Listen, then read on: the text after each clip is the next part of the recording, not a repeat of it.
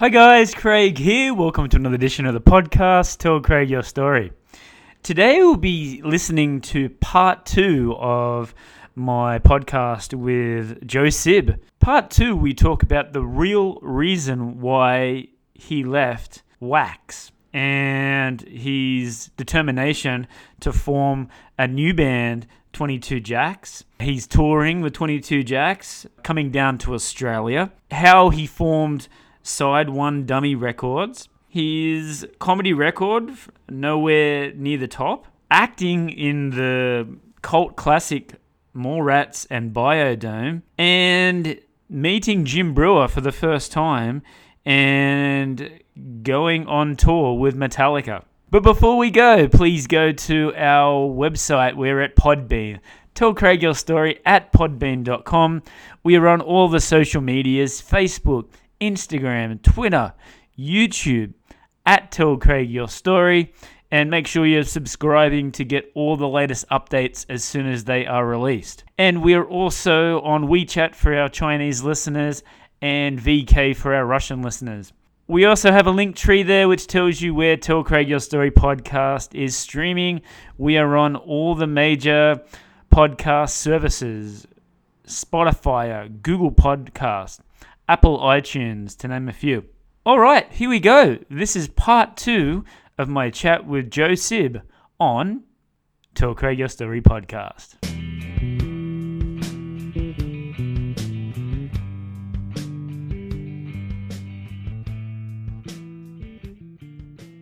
Did you come down to Australia as well? Like, we have the Vans Warped Tour as well. Yeah. So what ends up happening with Wax is, I'm in Wax till about, lasted till about like 94, 95. And then Wax. 22 Jacks, yeah. Was it? So then Wax, melts and it ends. And we had a great run. Sorry. Yeah. What happened there? Was it just like time to sort of break up, or you had other directions or musical directions, or okay? So if I tell the truth, no.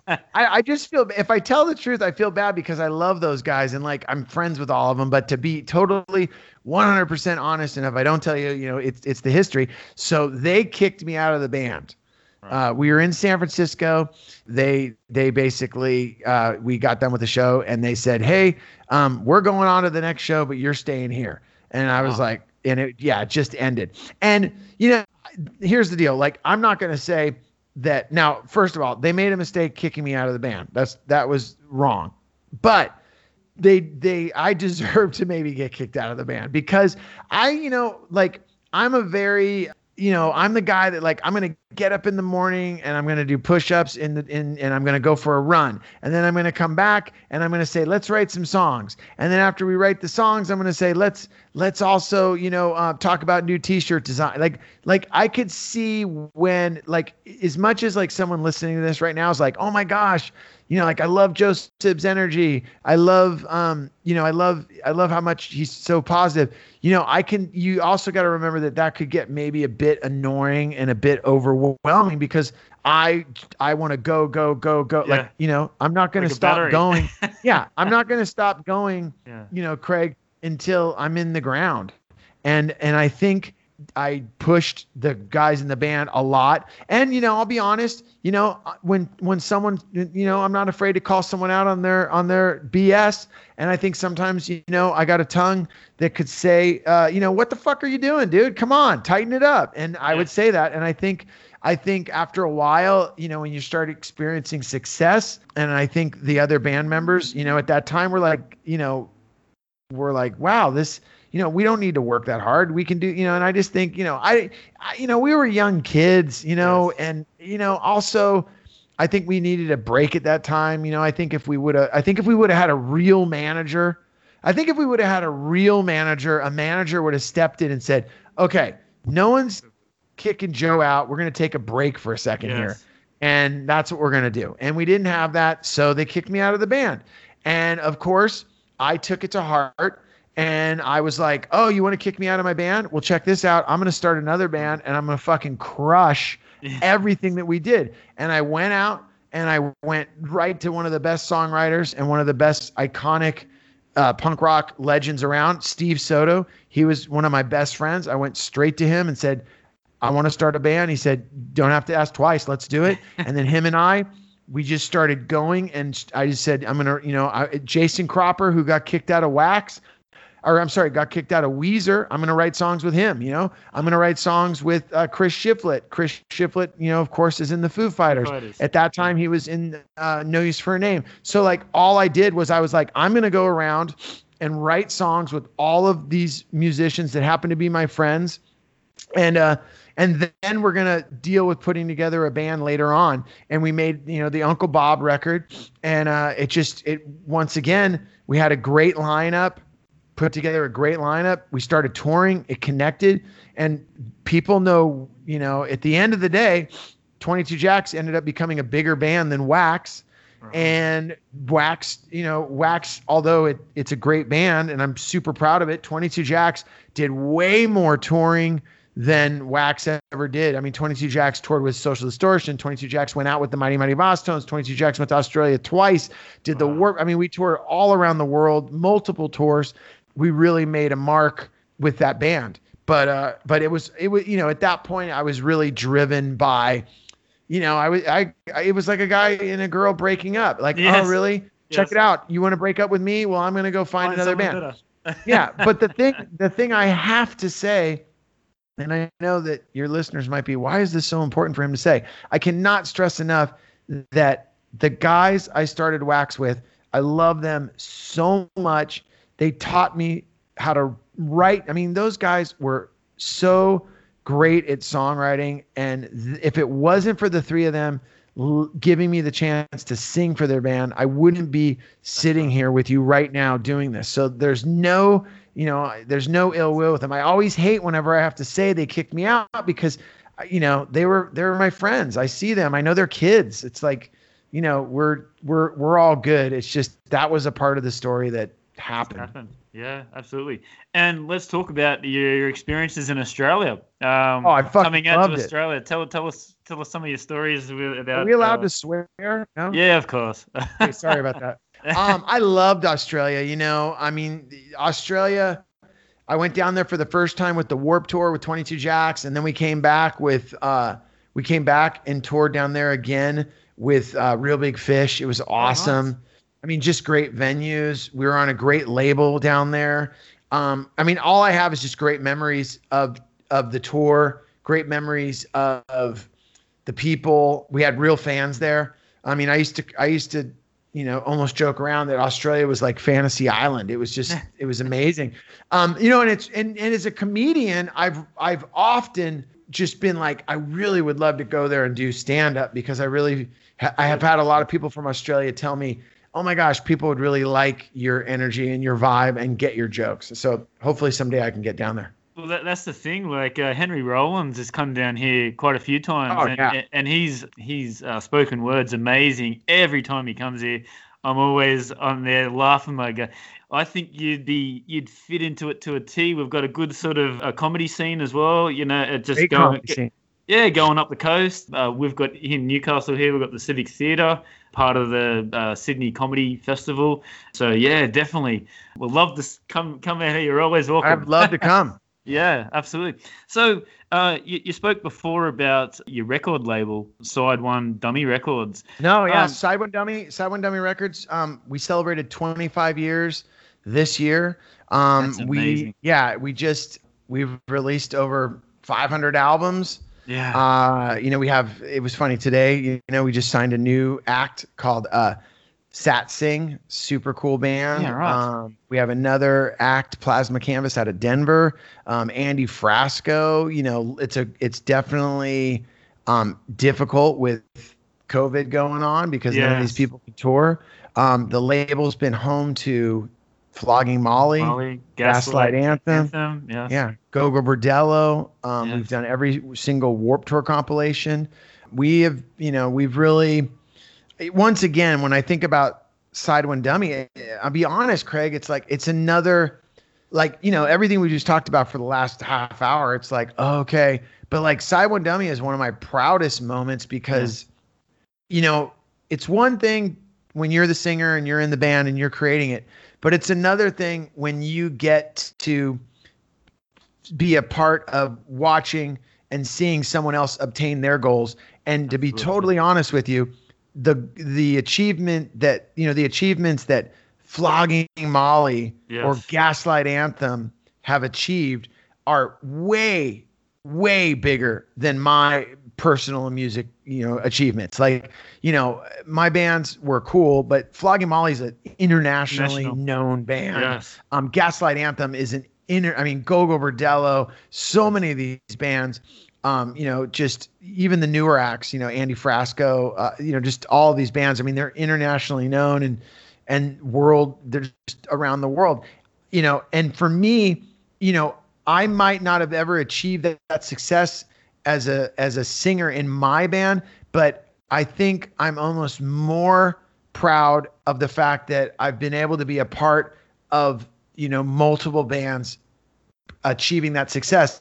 And sometimes I feel like that was the reason I was put on this earth, because I'm good at like driving people and pushing them and helping them to obtain their goals. And I just also, with the help of my partner, Bill Armstrong, we've been very fortunate to have a great set of ears to sign bands that we feel are important. And I'm super grateful for that, because, when I think of like, signing Flogging Molly, I mean, to some people that'd be the equivalent of signing the Clash, That's right. Or I mean, honestly, because our common ground is Metallica, you and I would say to some people, when I tell them I signed, I've worked with Brian Fallon and Gaslight Anthem, they're like, they think that's in their eyes and their hearts, that's Metallica, because they have the Gaslight Anthem tattoo. They, Flogging Molly, and they're like, this band, I wish, if I had $1 for every time someone told me how much Gaslight Anthem changed their life, how much Flogging Molly changed their life,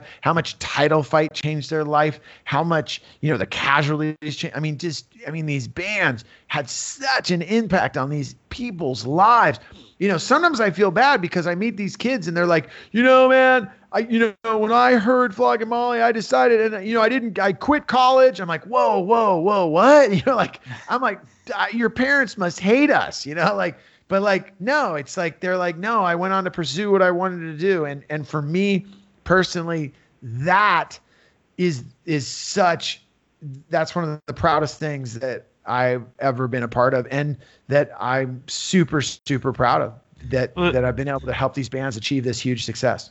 Well, the thing is, Joe, that you've lived it yourself. You've gone through all the experiences with the record labels yourself, and to you actually to be in bands before, you can see it from their side. When you sign them and all the things that happen to you, you can say, well, okay, this is, you can sort of steer them in the right direction.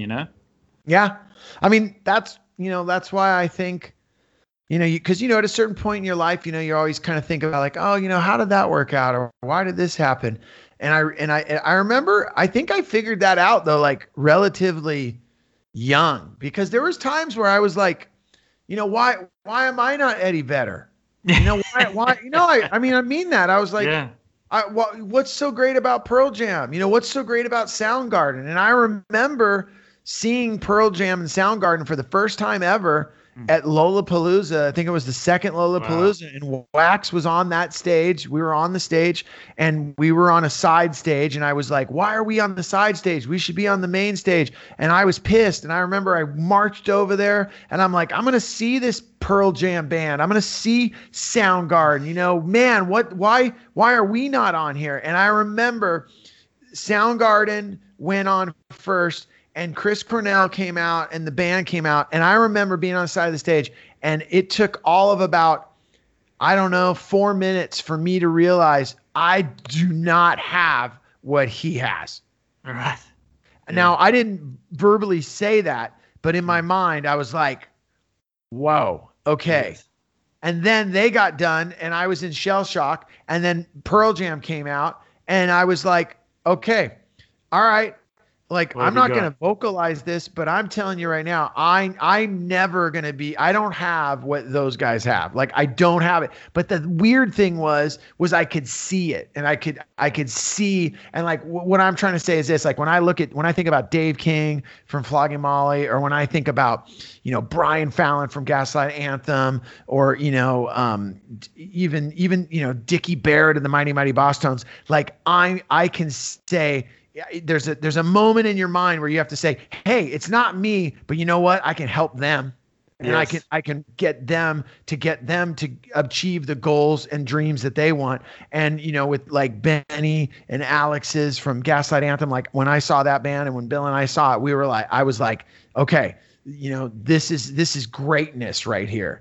And then, same thing with the other bands on the label, like, all the bands on the label, anytime we signed a band on the label, I've never signed a band on Side One Dummy not saying to myself, I want this to be huge. Like, it's Yes. never been like, and I remember even one time meeting a band, and I kind of scared them off because I was like, what's your plan? What do you want to do? And they were like, well, we would be, there was a small club, and their goal was they just want to headline like their local club. And I said, no. I go, what about you? The plan is we get you to the, you want to headline the Forum in LA. Yeah. And they were like, they said to me, yeah, we're not that, that's not what we don't want to, like, we don't want that type of success. And I was Really? like, okay, then I'm the wrong guy. Yes. Cause Yeah. I'm like, I want to get you to the next. yeah, call me old school, call me a boomer, but it's like I grew up with the Clash, and they did a month at Bonds Theater because every show sold out. I want to work with bands that want to change people's lives. I want to work with bands that have no backup plan. They're like, look, if this doesn't happen, then we're not eating tonight. And that's Yes. the type. And I love that kind of art. I Yes. love sink or swim attitude. Absolutely. And all those bands that are like got that attitude, So I want to throw a little bit of a curveball, go off topic a little bit. I noticed in like actor and producer, and in '95 you were a part of Mallrats. Yeah. How did that all come about when here you are trying to be a punk rock, playing the band? I know. So the way that all came about was Wax we were in LA, and we had a manager, and they were doing the movie Mallrats. And, next thing we knew, they were like, we need a song for it. And it was like, okay. So we wrote a song for that. And I think before that, where the actor comes in, there was a movie with one of the Baldwin brothers. I want to say Stevie and Pauly Shore, and they had this movie called Biodome. Right. And basically they needed a band to play at this party during the Biodome, like as it falls apart. And basically someone in there liked the band, and they saw us and our look, and they were like, hey man, would you guys want to be in this movie? And we're young kids, and we're like, hell yeah. So they flew us out, we were on the road. They flew us to LA. They put us up at the Hyatt, and we were stoked. And, we were on the Universal lot, and we worked. And that was how I met Pauly Shore. Wow. And it was crazy because, at that point, I had never thought about doing comedy or anything. Yeah. And I remember I met Pauly Shore on the set of his movie. And for some reason, he was just cool. And then, it was just, we did our thing. He was cool to us. We left. It was done. The movie came out. We were stoked. But then, like, for years, I never saw Pauly. And then when I started doing spoken word and doing that show, California Calling, yes, I got a phone call from someone that knew Pauly. And they said, hey, man, I work with Pauly, and he'd love to meet with you at the Comedy Store. And I was like, oh, yeah. And over the years, I'd run into Pauly, and he was always cool, But when I came up to the Comedy Store, he was like, man, you should really be doing your show, California Calling, here. And I was like, really? And he goes, yeah, you should. And I was like, I mean, like, how do we make that happen? And he goes, this is why my mom built this room for shows like this. And I was like, okay. And he let me do the show. And at that point, I was doing spoken word. It was stories and talking.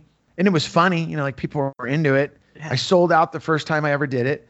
And then afterwards, about I don't know, 6 months later to a year, I really wanted to start doing stand up.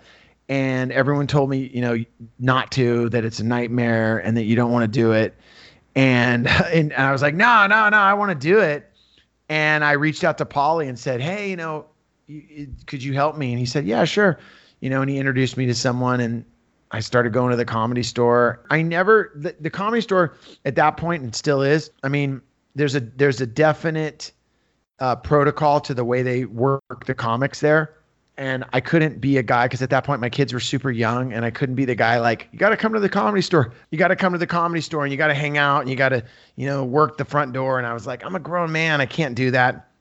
So I did I've done shows there, obviously, but I never was like a paid regular, which is a coveted spot in the world of comedy, to be a paid regular at the Comedy Store. But for me, my home club started to become the Improv in Hollywood, and then the Laugh Factory. The Laugh Factory, they started putting me up a lot, and that really kind of allowed me to spend, the next 5 years just kind of honing in and trying to figure out what kind of comic I was going to be, and doing that. But, the acting and, Mallrats thing, I mean, those, still to this day, like Mallrats and Biodome, like every so often. Yeah. They're just, it was, I'm super, like I said, I can't believe we did it. And it was just rad, like when I see the footage of Biodome every once in a while, like, it'll be on TV or something, and like my daughter will send me a picture, like, there you are, like, yep. Yeah. So it was cool. Now, Joe, I wanted to ask you were talking about transitioning from spoken word to stand-up. Was that a hard transition, or was it something that you found pretty easy to do? I don't want to say like it was hard, because it was just a lot of work, and it was a lot of, with stand-up comedy and spoken word for me, that came, naturally, and doing stand-up came naturally. Like, I was always a comic that, I've always gotten laughs. Yes. And, whether or not they were great laughs, or whether, what kind of laugh are you getting? Like, I'm sure we could talk about that, but like, I was always comfortable on stage. So like, it was doing storytelling and doing comedy for me. That part wasn't hard, like getting on stage. But and I don't want to say it was hard, but what was important to me was I wanted to be a good stand-up. Yes. I wanted to be great. I didn't want to just get laughs to get them. And when you first start doing comedy and you learn how to get laughs, then before you know it, you start getting laughs, and then you go home at night and you're like, what kind of laugh did I get? Did I get a laugh that, that people are just going to leave the venue and not ever talk about it? Or am I going to get a laugh that tomorrow when they're at work and they're talking to their friend during break, they're going to try to imitate my joke. They're going to try to say the words I said, and then that person's going to laugh, and I'm not even there. That's the type of laugh I want to get. That's the type I want to be that good. And that to me was where I, in my opinion, really focused for the last 11 years, and just I dedicated my time to that, to the point of like, if I wasn't working at Side One, or if I wasn't, home with my family, I was in a nightclub doing stand-up and doing a lot of it, Yes. And you have to, even before COVID happened, I'd gotten to a place where I was, the only 2 days that I wasn't doing stand-up unless I was on the road is Sunday and Monday. And when I was at home, I would do stand-up comedy Tuesday, Wednesday, Thursday, and then I'd leave to go on the road for the weekend, come home, and then Tuesday, you have to be doing it all the time. It's not something you get good at not doing. And unfortunately, like if you truly want to be a great comedian, it's something else in your life will fall to the wayside, because you have to work so hard at being a stand-up. Now, that could be your marriage, that could be your relationship with your kids, but I'm guarantee you, if you sat down with like Bill Burr, or if you sat down with Lewis Black and said, hey, have you ever been focused on comedy so much to get to where you are that do you think if you look back on your life, things would have, could have been differently if you hadn't have been a comic? And I guarantee you they'll say, hell yeah. Yes. Absolutely. Yeah, absolutely. And I don't, I think it's the same that goes for great musicians too. Yeah, it does. It sort of works hand in hand. Yeah. So it says here that you brought out a comedy record, Nowhere Near the Top, as well. Yeah. What was that experience like? It was great. I recorded it. What I love about that record is it's basically one take from start to finish. There's not any editing. There's a little bit of editing of like a swear word taken out maybe. I love that. It's start to finish, and it did really well. And for me, it really opened a lot of doors for more work for me. And I love that record because it really has a beginning, a middle, and an end. And it's a real snapshot of where I was in my life, in my marriage, with my kids, with my daughter, with my son, where I was at that. Like, I'm never not going to listen to that record and not remember exactly where I was at that point with everyone in my life and my family. So was that all of your material that you'd done, or was it No, basically what we decided was, since I was a new comic, they're like, let's do you're basically going to do like a 22-minute EP. And I was like, okay.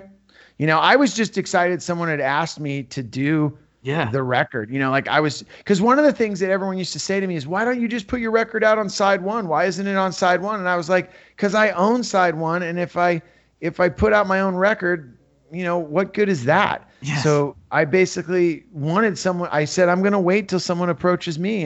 And the people at 800 Pound Gorilla said, hey man, we like what you're doing. Would you want to do a record? And I was like, hell yeah.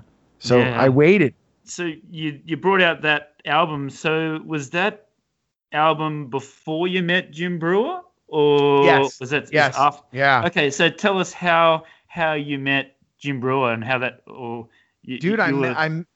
I met him like this because my friend Chris Shiflett, who's in the Foo Fighters, he has a podcast called Walking the Room, and he was interviewing Jim Breuer for that podcast.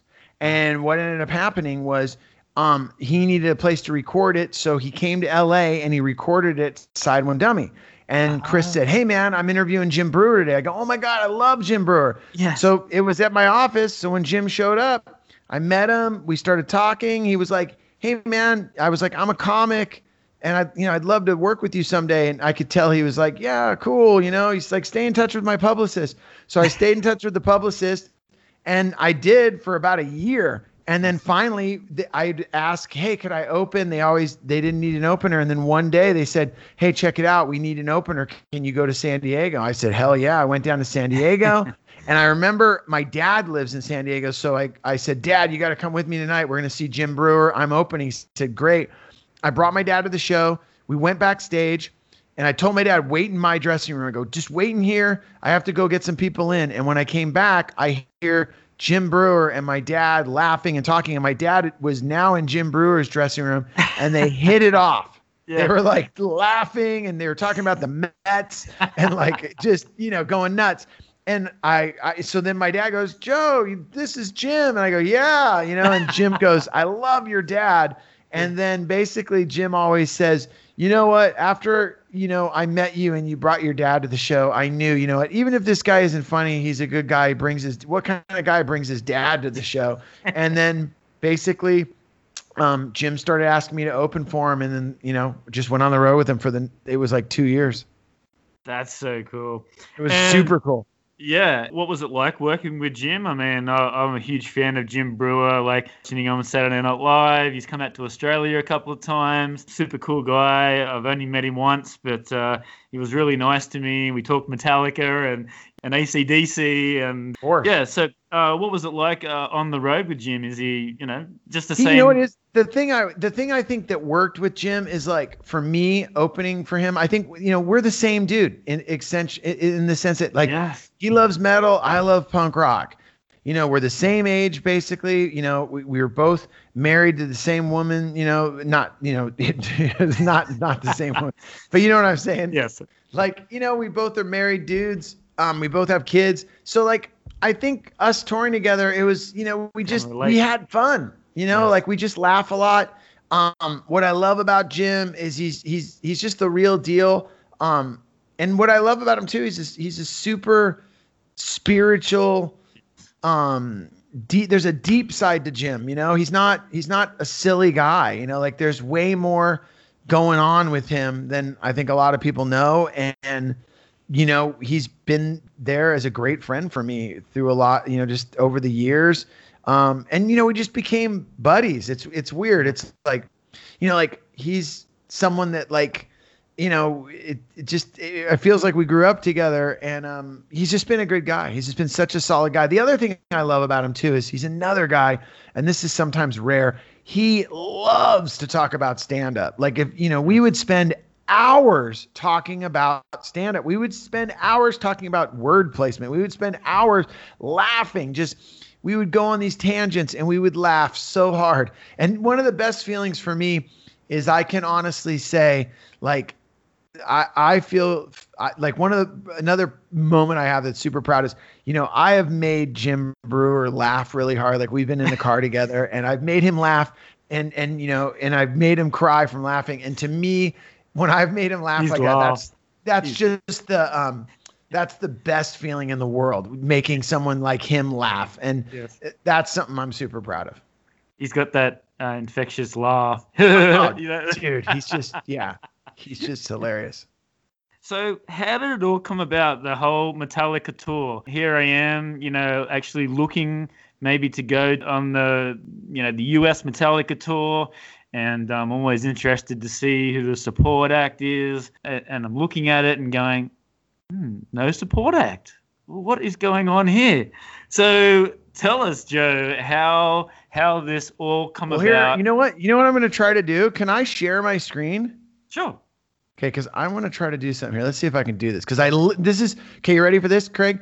Yeah. This is going to be something I literally just got for the first time. And if I can make this work, I have this little clip that, okay, so listen to this story. You ready? Here we go. Okay. Tell me if this works. This is how the whole thing happened. All right.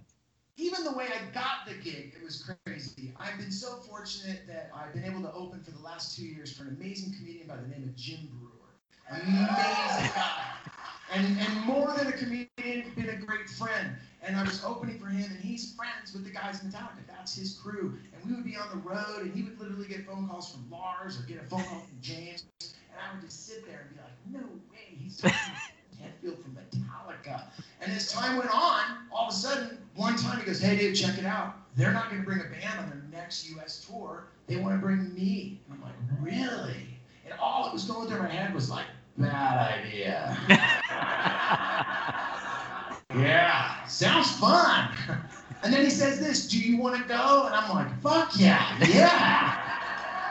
And then he says, hey man, you know how to DJ? And I'm like, dude, I'm DJing all the time. Never DJed in my life, never. I just made that. That's so cool. You did all the cartoon as well. So anyway, that's how it all came about. You know, like basically we were on the road and Jim would get these texts, you know, because he's friends with the guys in Metallica. So like at one point, it'd been going on for months. And then one day he goes, dude, like they're not going to bring a band. They asked me if I want to go. And I remember going like, are you serious? And he's like, yeah. And sure enough, I was like, I don't know, man, that sounds sketch, and, but then he was like, Lars says I can bring someone. Do you want to go? And I remember I was like, yeah, I didn't even know what I was getting myself into. And, it was, I mean, sometimes, I look back on that. I mean, Jim could have brought anybody, and I'm sure they already, and I remember we had heard they had already got someone and, Lars wasn't really like, he was like, I kind of want to do something different. And, before I knew it, I remember I had to wait for about 3 weeks to find out that I got the gig. And then all of a sudden Jim and I were just like, I was like, I can't believe this. And, it was incredible, man. I mean, it was just, I had a lot of anxiety leading up to it because I didn't know what we were getting ourselves into. It was just so many. Is it going to be cool? Because you had like a sort of a plan, but dude, we had no plan. Oh, dude, really? I'll tell you. See, it's funny because that cartoon I just showed you tells that whole story. Because what happened was this. Jim likes to say we had a plan, but I don't remember having any plan. And I love Jim to death. What I remember happening was anytime Jim and I got together leading up to going on the road with Metallica, Jim would be like, okay, Joe, we got to have a plan. And he would start talking, but then we would just start getting so giddy and so crazy. Like, we're going on tour with Metallica. What the, like, this is crazy. And then we would talk more about like, dude, I wonder if they'll play Whiplash. Like it was just like, and then I would ask, and then, also you got to remember, like, he's friends with him. So I would ask him, like, a lot of times, we probably should have been planning something, but I'm asking him like, so dude, what's James's house like? Like, I don't know, where does Lars live? Like, is Kirk cool? Is when we showed up to Madison that first night, and that's what that cartoon's about. Jim had a plan, but the plan was like, we had a couple ideas of what we might try. It was just, but like, you can't plan how you're going to entertain 23,000 people before Metallica. You can't plan that. And thankfully, the first night we got through it, but it wasn't good. It wasn't a tragedy, but I always like to say, like, the plane came in and there was definitely foam on the runway, fire engines everywhere. They were expecting a crash landing. Now, did we crash? No, but that plane needed a serious repair. It was like, there was a lot of shit that we needed to fix. And the thing that I'll say is this is another just super proud moment was, we did Madison, and that show, we knew, okay, we got to fix it. And then we had one day off, and then we had the next show, which was in Minneapolis. So we only had 24 to 48 hours to go from, okay, this does not work, to we got to at least have a show that people aren't going to kill us at. Like, thank God they weren't selling alcohol in Madison. They were selling ice cream for some reason. Yeah, right. It was weird. But the show in Minneapolis was booze, Right. So I was like, and the thing I'll always remember is I went to Jim's room in Minneapolis the next day, and he's laughing, that laugh you're saying. And he's like, oh my God, you look like you haven't slept. And I'm like, I haven't. I'm so, dude, we got to fix this. And we sat down, and I remember we put together a brand new show, and we literally put together the show in 24 hours. And we ended up doing that show, at least the configuration of it, the way that it would start, the bits that, we were going to do. We learned right away, like Jim and I would, we didn't realize, at least, we didn't realize that everyone, like, I don't think Jim knew that everyone knew that they were coming to, this is what I'm trying to say. Let me say this. I don't think Jim took into consideration just how popular he was with the Metallica fans, and how much they knew his relationship with the band, and how they knew and expected him to do stand-up. I don't think neither one of us knew that. I think we thought, oh, well, they're not going to want to hear jokes. And I'm telling you, the first night in Madison, there was about a 10-minute period that it all clicked, because Jim did stand-up. He started talking about AC/DC. He started talking about Judas Priest. He started talking about Lemmy. He started talking about James. He started imitating Lars. And I remember, thank God, the higher power reminded me, dude, you got to do more of that. Yeah. You got to let Jim do stand-up. And dude, I'll tell you this right now. There were some nights Jim would do 40 minutes, 50 minutes in front of 23,000 Metallica fans. And he had them, he does a bit where he says, opening for Metallica is like a lion tamer. You just got to, oh, that guy wants to give me the finger. And I'm telling you right now, considering, we did 35 shows, and, I don't remember. Yeah, sure. There was, one in Philadelphia, of course, someone threw a beer. That was only one beer. I never heard, hey, fuck you. It was, to be honest, man, the show that we put together, I think was honestly I have so much footage from it. It was just so interactive. We had and when I say interactive, I don't mean with computer screens. I mean, we did fun stuff. We would do a sing along with the whole audience, where we'd go from Sabbath into AC/DC into Johnny Cash into Slayer. It was fucking sick.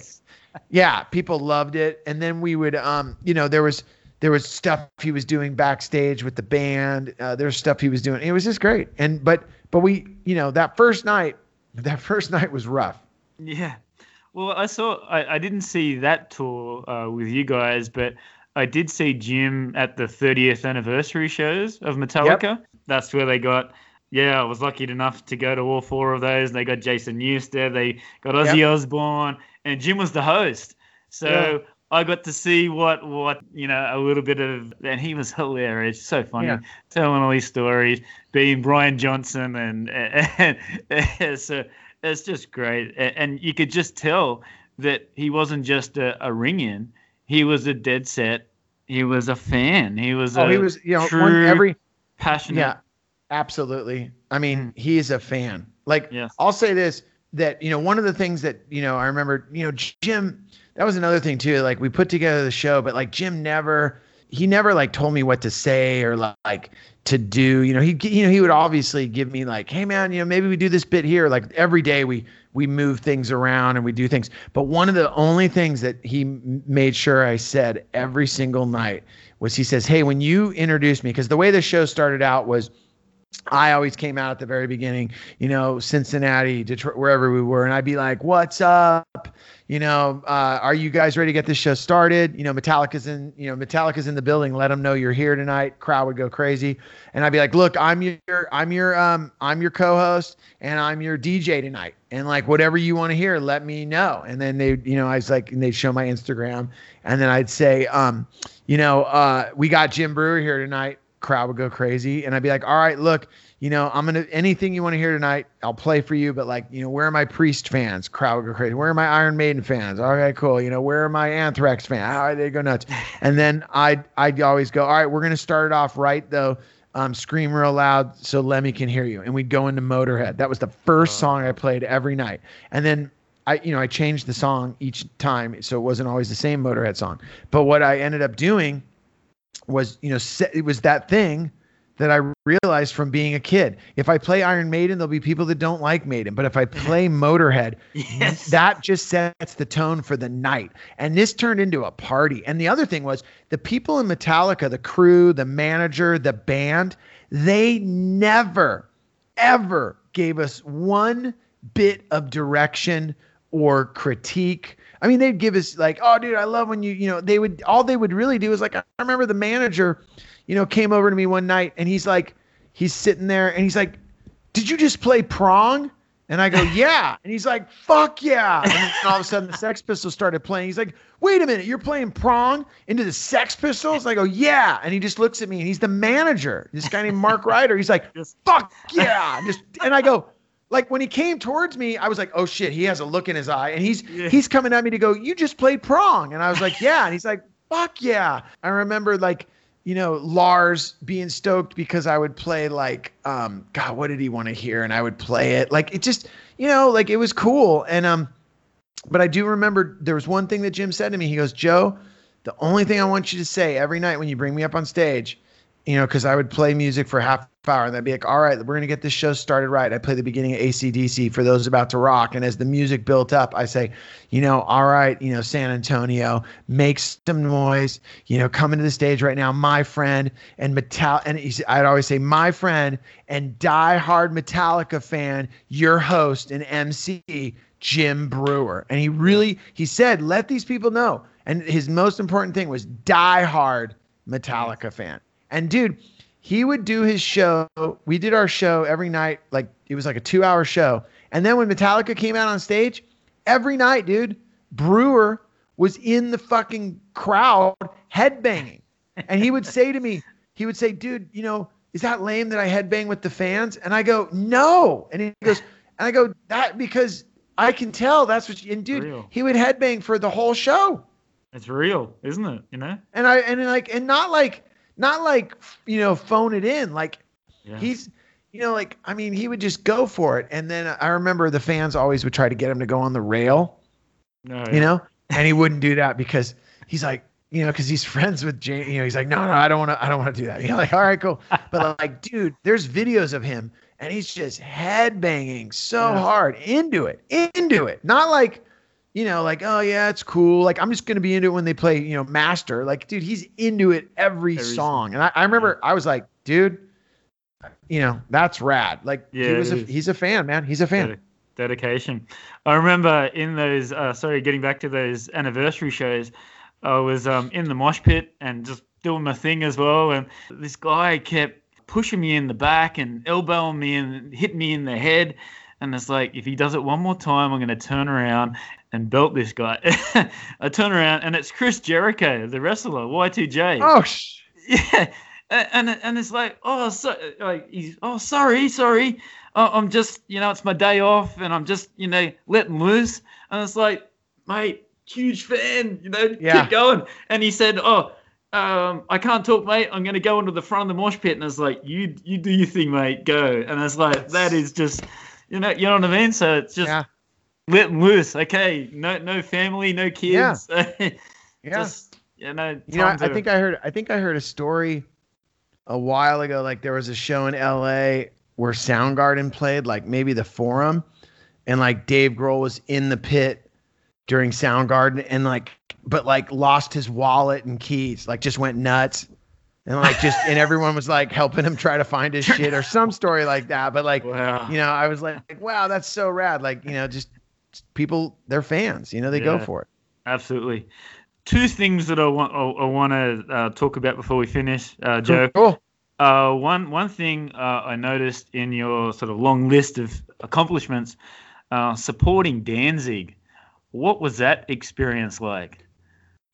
So that was my first band. That was my first band, Frontline. I think we had changed our name to Lifeline at this point. The record Mother had just come out, and we ended up getting to open up for Danzig in Los Angeles at a place called the Country Club. And we came down and we had played with him one time in San Francisco. And then our manager got us another show opening and forming the Country Club. And I remember they were just on fire. It was the original Danzig lineup, wow. Chuck Biscuits on drums. It was sick. Wow. But I always remember the story I always tell is, so we got done playing our show and we're all sweaty and we're all in our dressing room and we're like, oh my God, we just opened for Danzig and, Danzig's going on next. And they're playing all the, they're changing the set and all of a sudden it's the intro music's playing and the band starts walking by and you're like, oh, there goes Biscuits. Okay, cool. Next guy, boom, boom, boom. And then all of a sudden, Danzig walks by and he looks in our dressing room and we all just go quiet. We're like, okay. And one of our guys, the bass player in our band, Kevin Morrissey, he goes, Danzig kind of walks away and he's down the hallway now and it's still quiet, but Danzig can still hear us. And my friend yells, "Give him hell, Glenn." And we all start laughing like, oh my God, that's so funny. We're little kids. We think it's hilarious. And while we're laughing, all of a sudden in this quick gesture, so fast, just into the doorway is Glenn again. And he looks at all of us and the room goes silent and he goes, "I will." And we just went nuts. Wow. We're like, yeah. And he just walked away and we were so stoked. That's so cool. And I go onto your social media and I see a ton of Ramones pictures. Yeah. How did that all come about? Oh man, the Ramones are, you know what, man? When it comes to I was just going to say, when it comes to music for me, we've talked about Jim Brewer and Metallica. For me, it would be the Ramones. Yeah. That was my band that changed my life. That was the band that got me to where I'm at right now. If I hadn't discovered the Ramones when I was a little kid, I wouldn't have discovered any of the music that changed my entire life. They were the gateway. They're the weed. They're the marijuana of punk rock, man. If smoking weed is a gateway drug, then the Ramones are definitely my gateway to the entire history of my musical career because I love the Ramones. I don't know what it is. Sometimes I still think about it because now the band is, it's such a long time ago. They all are dead. So I don't know. Sometimes I don't even like to talk about it because it's like trying to tell someone why you love Beethoven and people are like, dude, that's over. Yes. I don't know what it was, but I have my theories of why I think the Ramones connected with me so hard. I think the number one reason is because I think sonically, the way their songs are written, because of the short and just there's no fat on the bone at all. Yes. There's no fat. It's like it's just going to be an intro into a verse, into a chorus, into another verse, into maybe a chorus, and then we're going to do an outro and we're done. And I think for some strange reason, my brain needs and loves the simplicity of that. Like I'm a very simple dude. Like I eat the same thing. If I like something, I love it. If I don't like, and I think the Ramones music at a time in my life gave me something to count on that wasn't going to change. And I could get my head around it. Like, I think it was simple. And I don't know if that's saying, I'm a simple person or, I don't know. The way it's set up sonically, I think did something to my brain because it felt very comforting. And to this day, I don't know. It was music that just meant so much to me. And then once again, I was a kid that hung out at the club. They came through. I met this guy named Arturo Vega. He was the lighting coordinator for the band. Yes. We became, friends. And anytime they came through, I was there, and then I became friends, with him and the band, and then Joey, and then Johnny, and just all of a sudden I, kind of got into an opportunity where I started to, see them, and then my band opened for them. And then as I got older and I started 22 Jacks, Joey was a huge fan of the Jacks, and we became really good friends. And, it's just things like that, yeah, it's just, that seems like a dream. And they just really were just such a band that was so important to me. But it's like, that's why I can't make fun of people. Like when I see kids and they go, oh my God, whether it's a pop artist they love and they cry, and then older people make fun of that kid. Like I can never do that because that's how I was with the Ramones. I can't, when, there's plenty of bands I don't like and people love them, and they go, and I hear other people say, what? Oh my God, how can that kid love that music? And I go, you know what? You've never loved a band so much, and you've never loved music so much that it hurts. Like the Ramones, like still, like I can hear songs and it just takes me back to whether it was seeing them live or hearing the song for the first time, or where I was in my life at that time. It's definitely the soundtrack to my life. And but I do think when it's all said and done, I'd love someone to, like, when I'm gone, to like open my brain up and see if there's something going on with like the sonic and the vibrations of their music. Cause it definitely, it's so simple, but it's so perfect. Yeah. I love it. So let's get close to wrapping it up here, Joe. So what does the future hold for Joe after the pandemic? Gosh.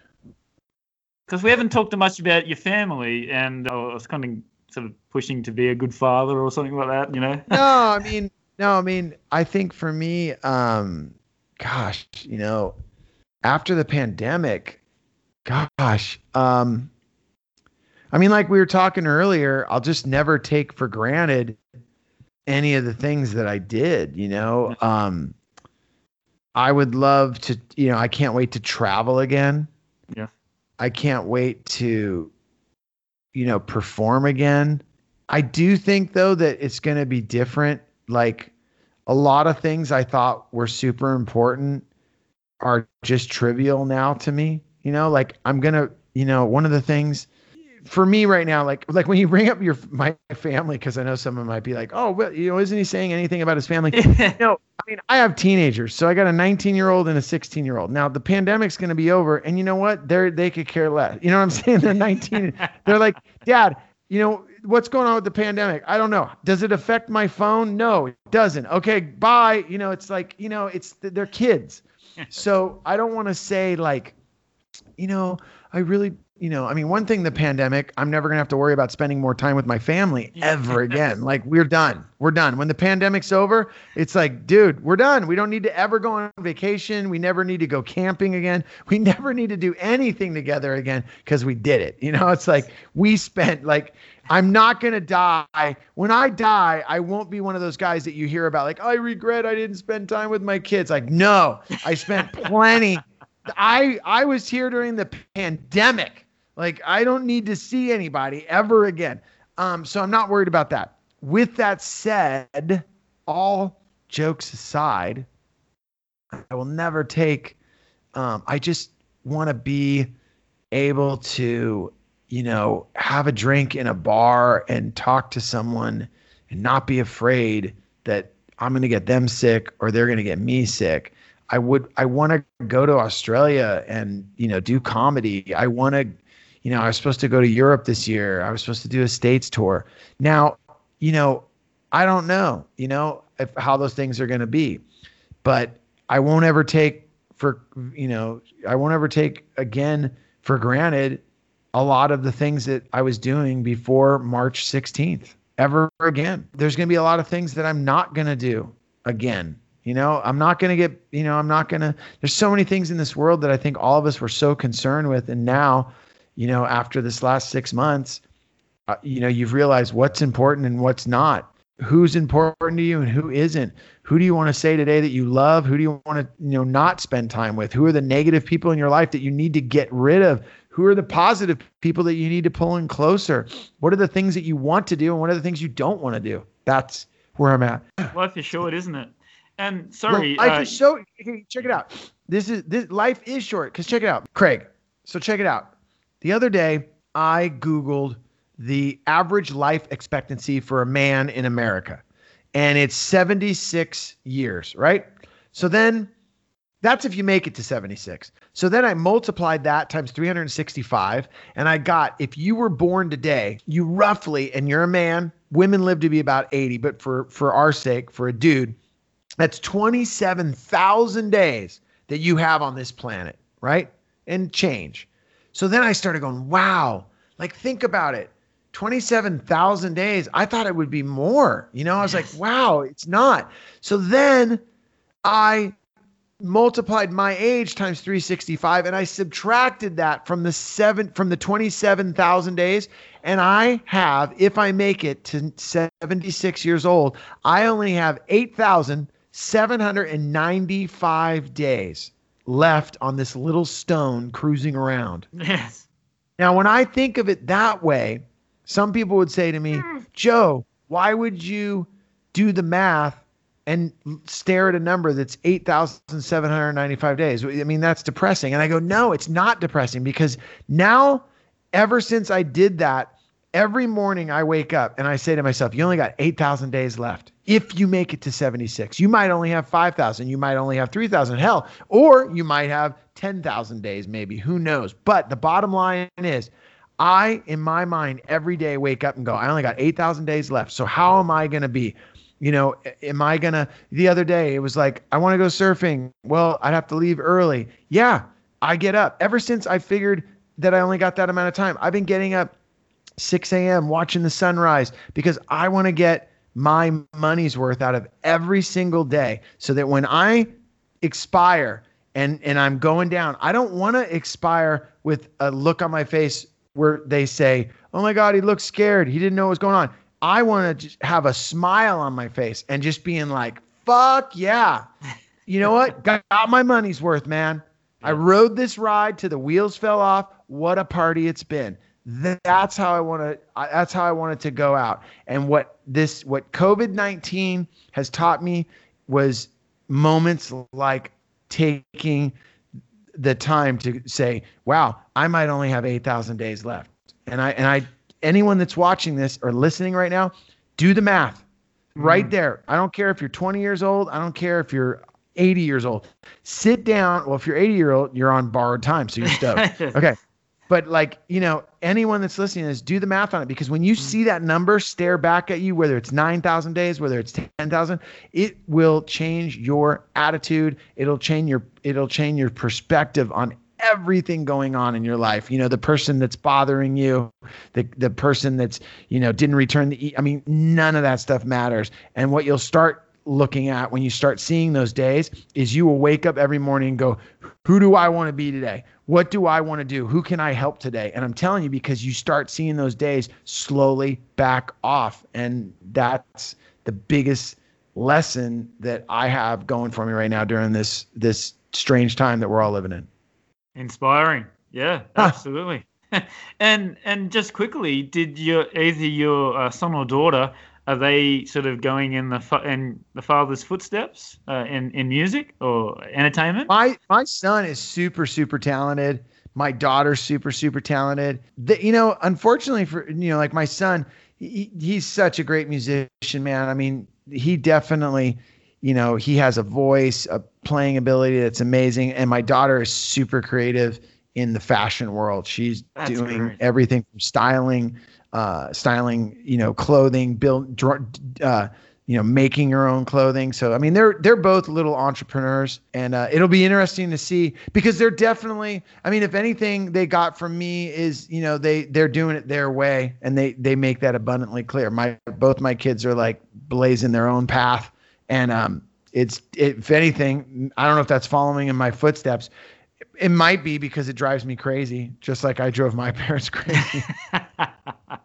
And finally, Joe, where can we find you? Like for the Australian listeners, social medias, how do we get in contact? I would say this, you know, for my social media, it's always best to hit me up on Instagram, Joe_Sib, SIB. You can, you know, follow me on Facebook, just Joe Sib. And then if you want to hit me an email, just hit me an email, JoeSib, JoeSib, the number 22 @gmail.com. I hope someday, Craig, me and you get to meet each other. I would love to come to Australia, and I would love to perform comedy down there. And anyone that's listening to this, you know, if I come down there, come to the show. We'll have a VB together, and we didn't even talk about how much I love AC/DC. I didn't tell you about going to Bon Scott's grave. Yeah, I've got a list of things here that I haven't even ticked off. So we'll do part 2. If people care enough, let's do part 2. I think we should do part 2. Yeah, I'm like a huge AC/DC fan as well, obviously, and my father saw AC/DC in 1974. He paid $3 to see it, and he said it's still the best concert that he's ever been to, seeing Bon Scott just tear it up. Bon Scott. He drank 2 bottles of Jack Daniels on stage, sober. Yeah, totally. I've heard so many great stories. I knew a guy that worked for AC/DC, and he said Bon never went on, never was, you know, passed out drunk or like, he always, you know, just delivered the goods live. You know, always the best, like pro. My wife always used to say to me, she knew I was always had too many drinks when I started to tell her that I was going to get Bon Scott tattooed on my forearm. And she'd always, and you know, it was always great, because she would always say, let's go get it. Come on, you talk about it. Let's get Bon Scott on your forearm. One of the things I used to always say too was, I always wanted to start, whenever I was in my band or whenever, we used to have a joke that was, things that Bon Scott didn't say. Like, Bon Scott never said, hey, you know what? Let's just order in and watch Netflix. Never said that. Bon Scott never said, I'm going to take the vegan choice tonight. Like, just things that Bon Scott never did. Yeah. Oh, you know what? I'm going to crash out early. Never. Stories there of, the Young Brothers. He'd be passed out from the night before at a party. He'd have like a Jack Daniels or a cigarette, beside his bed. And then he'd wake up and he'd go, oh, it's just a machine. Legend. We need to talk more about that, that the whole Bon Scott grave and Fremantle. I went to it. I went to where his mom used to cut hair, the whole thing. Oh, wow. Yeah. I took the journey. But thank you so much, Craig, for having me. I hope I didn't go over time. We'll play some footy. Yeah, it'll be a good time. Did I do that right? They say. Yeah, absolutely. A bit of rugby league. Yeah, absolutely. And thanks for your time, Joe. I know you're a busy man. You got all your, look at all these things that you got going on. So I really appreciate your time. And hey, and thank you for taking the time. I'll be honest on your end too, man. I really appreciate you taking the time to, ask me all these questions. And this was a pleasure on my end. Like, I really appreciate you more than you know. And thank you for taking the time to do it. And I hope everyone enjoys it.